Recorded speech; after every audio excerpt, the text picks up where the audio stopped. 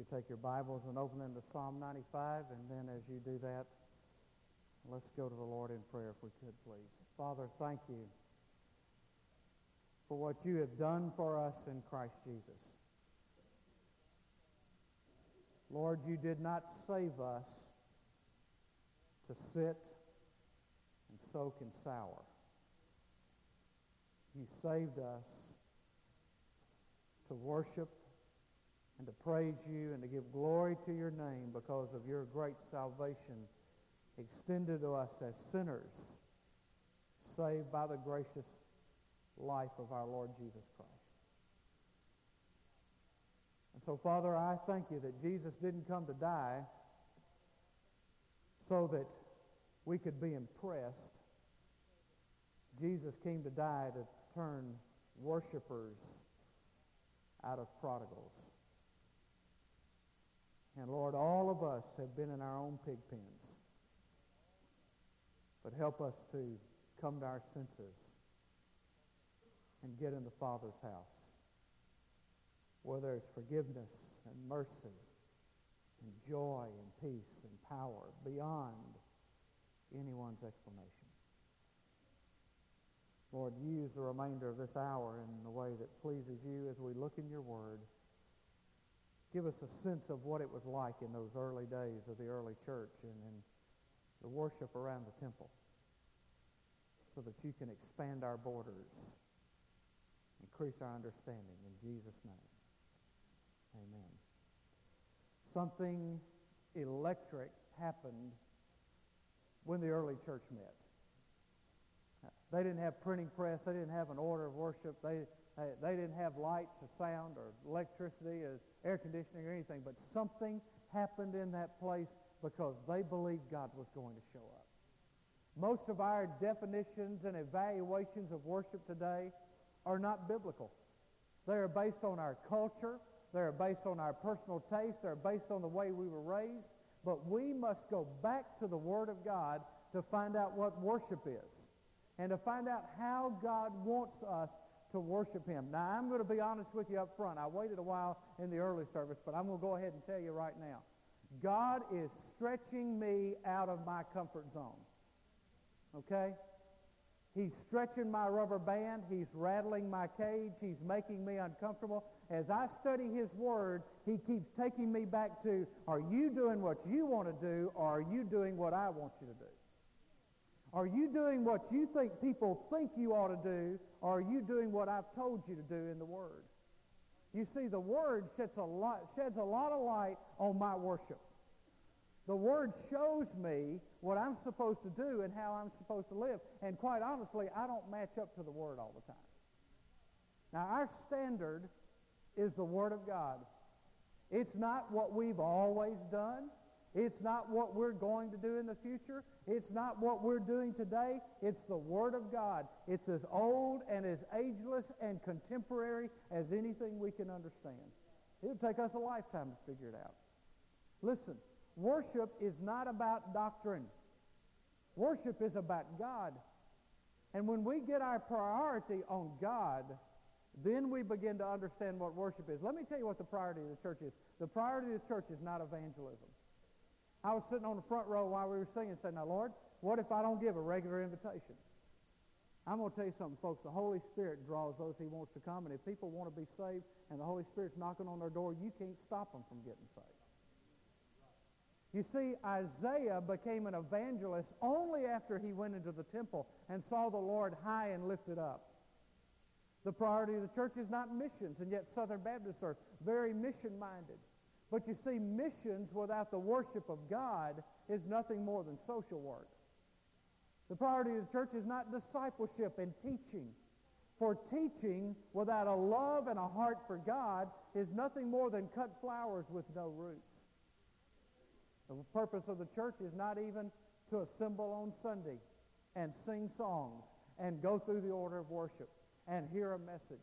The priority of the church is one thing: the exaltation of Jesus Christ as King of Kings and Lord of Lords.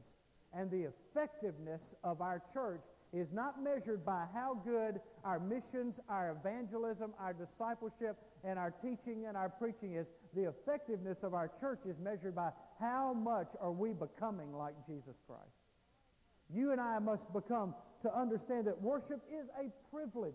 God has given us the privilege of worshiping Him. Now, the term worship means to attribute worth to. I attribute to God the worth due Him. Worship is not for me. Worship is what God has done in and of Himself. God is totally sufficient. He does not need my worship, but He offers me the opportunity to come before Him and to bow down before Him and to worship Him with all my heart. Now, the prominent Hebrew word of the 4 words that is used means to bow down or to pay homage. It is a word that is used to bow before a superior or before a ruler. It's used 170 times in the Old Testament. In Exodus 34:8, Moses bowed down and worshiped. You know, the picture that it just grabs me of those who were around Jesus when He walked His earth in His human form, not in His exalted form as we worship Him today, but in His human form was the women who kissed His feet. That's what that word means. It means to bow down and to humble. The Greek word means to kiss toward or to reverence. To kiss toward or to reverence. Let me ask you, have you gotten close enough to God that you just feel like embracing Him and kissing Him? Well, I'm kind of reserved. Well, that's your problem. You're kind of reserved. And God's got His arms open with nails in them, and you're kind of reserved. Your problem is you haven't gotten a hold of how much God loves you. Look at the cross and tell me you don't want to embrace that. Look at the cross and tell me that you can't love that. Look at the cross and tell me that you're too good, too proud, or too dressed up to get on your face before God and kiss His feet for even thinking for a moment that you are worthy enough of His only Son. God loved us and gave Himself for us, and we are to worship Him and bow down. The other word, the Greek word, means to serve or to render religious service or ministry or homage. It is attitude and it is action. It is that which is personal and passionate. It is a response of all God is and all God does. Your worship, my worship, is to be a response of all God is and all God does. Now look at the first half of that definition by Warren Wiersbe. Worship is the believer's response of all that he is, mind, emotions, will, and body, to all that God is and says and does. Now let me ask you, if that is a true definition of worship, and is a very accurate biblical definition of worship, to attribute the worth, to have all that you are, mind, body, soul, and spirit, worship all that God is. Let me ask you something. Have you ever really worshiped? Have you ever poured everything you have into worshiping God for everything He is? Well, I usually try to sing that second verse, even whether I know it or not.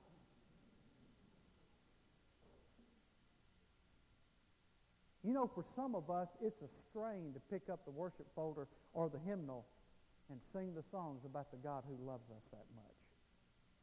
My friends, listen. If you don't worship now, you ain't going to like it in heaven, because that's all we're going to do there. And if you're not comfortable with singing songs to God now, you hadn't got any promise He's going to give you a new voice. He's going to give you a new body, but you may have the same old ugly voice you got right now. And I'm going to have to listen to you for all eternity. I'd just soon get broken in right now. I mean, we're to worship God. Look at what the Psalm says in verse 1. Oh, come, let us sing for joy to the Lord. Let us shout joyfully to the rock of our salvation. Let us come before His presence with thanksgiving. Let us shout joyfully to Him with psalms. For the Lord is a great God and a great King above all gods. Anybody remember singing anything about that today? God of all God, King of all kings, greater than all the other gods, in whose hand are the depths of the earth, the peaks of the mountain are His also, the sea is His, for it was He who made it, and His hands formed the dry land. Come and let us worship and bow down. Let us kneel before the Lord our God, our Maker, For he is our God, and we are the people of his pasture and the sheep of his hand. These 5 psalms, Psalm 95 through 100, were temple worship songs. They were written for the celebration and praise of God in the temple ceremony, and their theme, if you read all 5 of the Psalms, 95 through 100, is the sovereignty of God. And because God is sovereign, he is to be exalted. There is a glad worship that is to be given to God. Look at the invitation, verses 1 and 2. Let us. This is a call to corporate worship. People who say, well, I can worship God anywhere, I don't have to come to church to do it, are violating a direct command of Scripture. The New Testament says, do not forsake the assembling of yourselves together. I know you can worship God on a boat. I can worship God on a golf course, but I'm going to tell you, I have a command to worship God with the body of Christ. Let us gather together. 4 times he says, we are to come into his presence and come for his praise. Now, 3 things. Now, your notes are not right, so just stay with me. All right? Number 1, the method of worship. The method of worship. Look at verse 1. Sing and shout. Verse 2, come and shout. What? Now, I don't know. Somebody forgot to tell God. But you can be reverent and loud.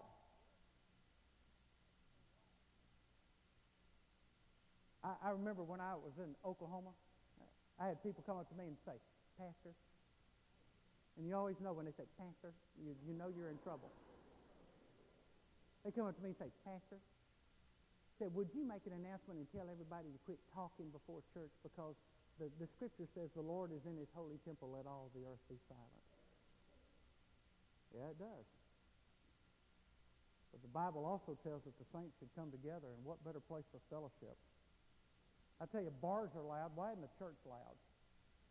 People are loud at ball games, screaming at people they don't know, making exorbitant salaries. Why do we feel embarrassed to be loud in church? I mean, you know what we do? Somebody makes a great point, and we go, amen. You think anybody heard that? Amen. You think anybody heard that? I hope nobody heard me do that.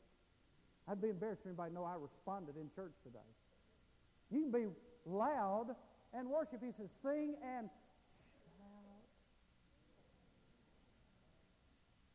I want to tell you something. Next person that comes up to me and says, I just think that sometimes we just get too loud. I'm going to say, I want to hear you go to a ball game, and I'm going to sit by you and hear you go. Go team, go. Win team, win. Fight team, fight. 2 bits, 4 bits, 6 bits, $1, all for our team. Sit down and be quiet.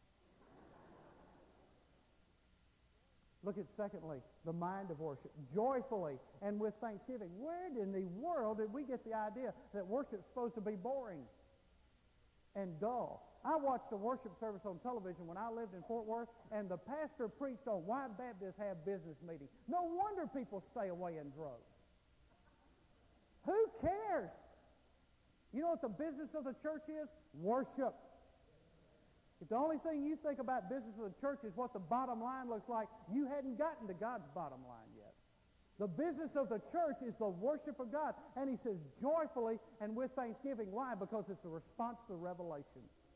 It's a response to what God has said to us and what God has done for us. And we respond joyfully and with thanksgiving. Yes, our week's been bad. Yes, maybe your life's been bad. But there is a joyful response to the revelation of God. Not joy in the forms. Joy in Jesus. The forms don't matter. It doesn't matter whether it's a great hymn of the church or a brand new chorus that you've never heard or the choir or a soloist or a prayer time or the offering. The forms are not the issue. It's the exaltation of Jesus Christ that's the issue. Look at Alexander McLaren. Now this guy, Alexander McLaren, is considered one of the greatest preachers that ever lived. And God got a hold of his life. He was an Englishman. He preached at the turn of the century around the time that Spurgeon preached. And he said the invocation of praise in verses 1 and 2 gives a striking picture of the joyful tumult in the temple worship. Shrill cries of gladness, loud shouts of praise, songs with musical accompaniments. I told the band they liked that part. They underlined that part and put it in bold. Rang simultaneously through the courts, and to Western ears would have sounded as bedlam rather than music, and more exuberant than reverent. Listen, folks, the absence of joy is one of the greatest accusations God's going to have against the church. is our absolute absence of joy in the great God of our salvation. Now look at the subject of worship. He says, to the Lord, the rock of our salvation, to Him. Who's our worship to? One another? Are we singing for one another? Are we praying for one another? No, we're doing it to the Lord, the rock of our salvation, which is a picture of God's might and God's mercy. You need stable footing? The rock of our salvation. You need mercy? He hides me in the cleft of the rock. God's might and God's mercy is the subject of our worship. Now look at the foundation in verses 3 through 5. Because the psalmist is moving from method to motive. And he says in the bottom line, He is a great God, an awesome and incredible God. This is a passage on the sovereignty of God. The sovereignty of God. Look at what he says. He is above all gods. He's a great God. Amen? Amen. Well, I tell you what, I'm glad I'm not going to hell. Amen. He's a great God. Amen. He's a God above all gods. Amen. I mean, is there anybody like Him? Can anybody get in a room with Him? When you line up all the gods of this earth, can anybody get in a room with our God? No way. No way. He is a sovereign God. Look, in whose hand, singular. I love that because we sing this old song. He's got the whole world in His hands. He doesn't need two hands to hold the world. Allstate may need it, but He doesn't. In whose hand, singular, are the depths of the earth, the peaks of the mountain are His also, the sea is His. 3 times in verse 4, verse 5, and verse 7, he talks about God's hand. He says He holds the depths, He forms the land, He protects the flock. Let me tell you something, folks. However deep you go, God is deeper still. He's holding you up when you hit rock bottom. However high you go, God is there, and He is beyond that point. However strayed you feel, however fragmented you feel, however lost you might feel, He protects His flock. God's hand is around His flock, and the Scripture says nobody can snatch us out of His hand. That is the foundation on which we build our worship. Look at the exhortation. Worship and bow down and kneel in verse 6 and 7. Not because we fear Him, not because He will punish us, but because we love Him. Count Zinzendorf, the Moravian leader of the 18th century, said, I have but one passion. It is He, and He alone. Notice these words, worship and kneel before the Lord our God, our Maker. How's your kneeling time? Not before the crucifix, before the Creator. Not before a preacher, before the shepherd. Not before some statue of a saint, before the one who saved you. How's your kneeling time? How's your worship time? Have you gotten before God and worshiped and bowed down? Or do you act like the Pharisee who says, Lord, I'm glad I'm not like everybody else? And one of the greatest days in the life of Cottage Hill Baptist Church was when Fred Wolf preached on pride one Sunday and laid down on his face before his congregation to humble himself before God. We walk in and we strut in and we worry about what we look like. We worry about what people think. There's only one reason to walk in, to worship and bow down and to kneel before the Lord our God, our Maker, for He is our God. Look at the grave peril. There's a peril to not doing that, for this force of this call to true worship is driven by a warning in these verses, verse 7 through 11. God is calling for heart preparation, and He's telling His people, this is what happens when people don't worship me. Look at verse 7. Today, if you would hear His voice. Now listen, we always use that. Every evangelist I know uses this at the invitation to tell lost people to get saved. These words were never meant for lost people. They're meant for God's people. Today, if you, Israel, if you, church, hear His voice, do not harden your hearts. Don't harden them as at Meribah and as the day of Massah in the wilderness, when your fathers tested me and tried me, though they had seen my work. For 40 years I loathed that generation and said, they are a people who err in their heart, and they do not know my ways. Therefore I swore in my anger, truly they shall not enter into my rest. 3 things. First of all, a peril. There is a peril to consider. This verse is repeated 2 times in Hebrews chapter 3 and 4. And there's a peril to consider. First of all, the time. Today. Today. The duty is to hear. The voice is His, and the danger is that you would harden your heart. The word today in the Hebrew stands first for emphasis. It means now. It represents a passing opportunity. That you and I today have an opportunity to worship God. Proverbs 27:1 says, "Do not boast of tomorrow, for you don't know what tomorrow brings." You see, if you don't do it today, you've got one more day to repent of and one less day to repent in. Today, if you hear His voice, harden not your heart. I'm so sick of singing 2 verses with our arms crossed and go home. Well, is the invitation over? Dadgummit, it's after 12 o'clock and the preacher's only on the last of his 3 points.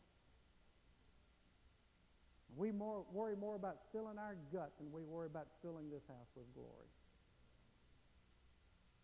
And that's why our guts are bigger than our God.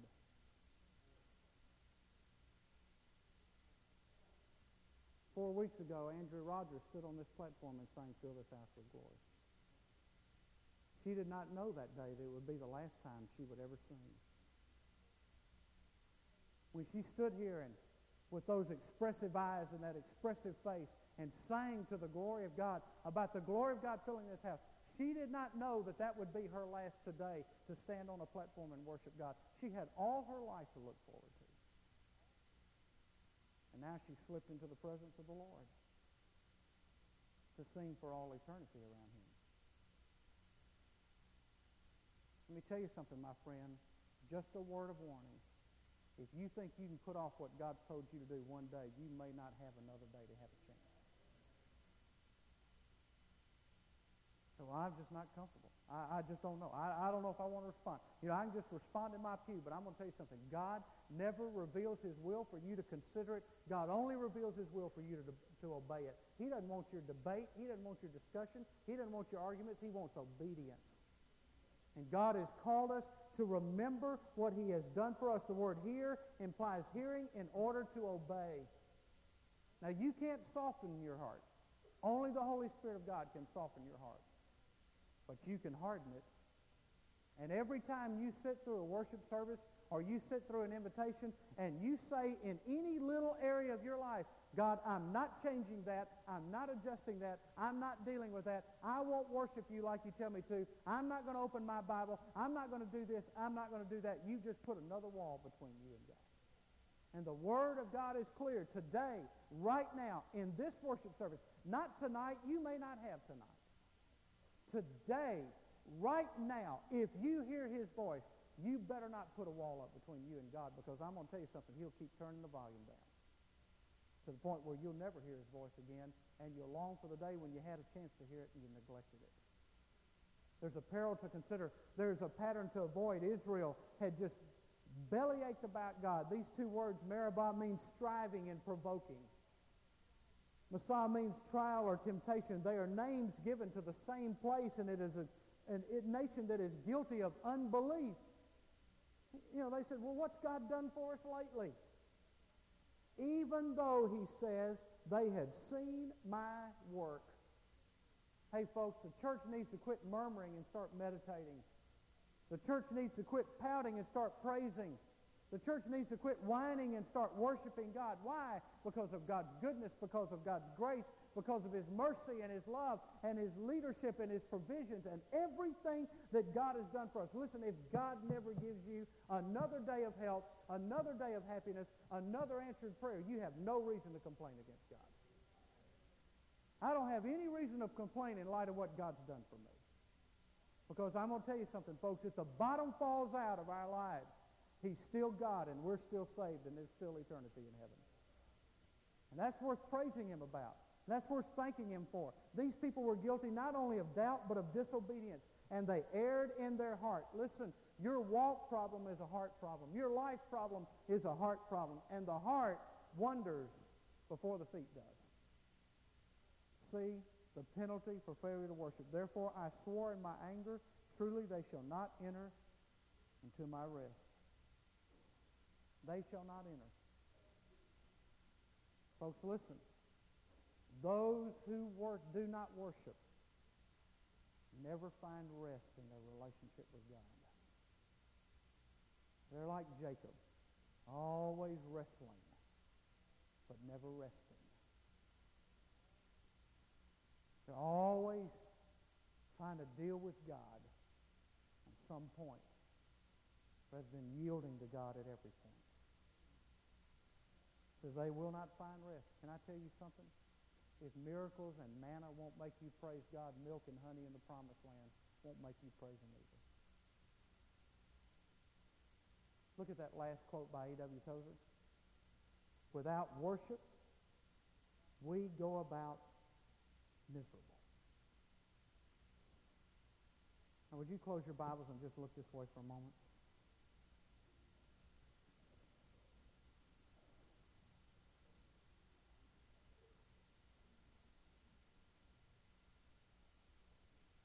Without worship, we go about miserable. Would you say that with me? Without worship, we go about miserable.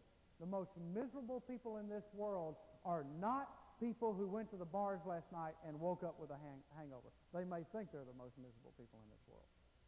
But I'm going to tell you who the most miserable people in the world are. They are people who have gotten saved and gotten over it and forgotten the joy of their salvation, and they're trying to live on both sides of the fence and they can't get there.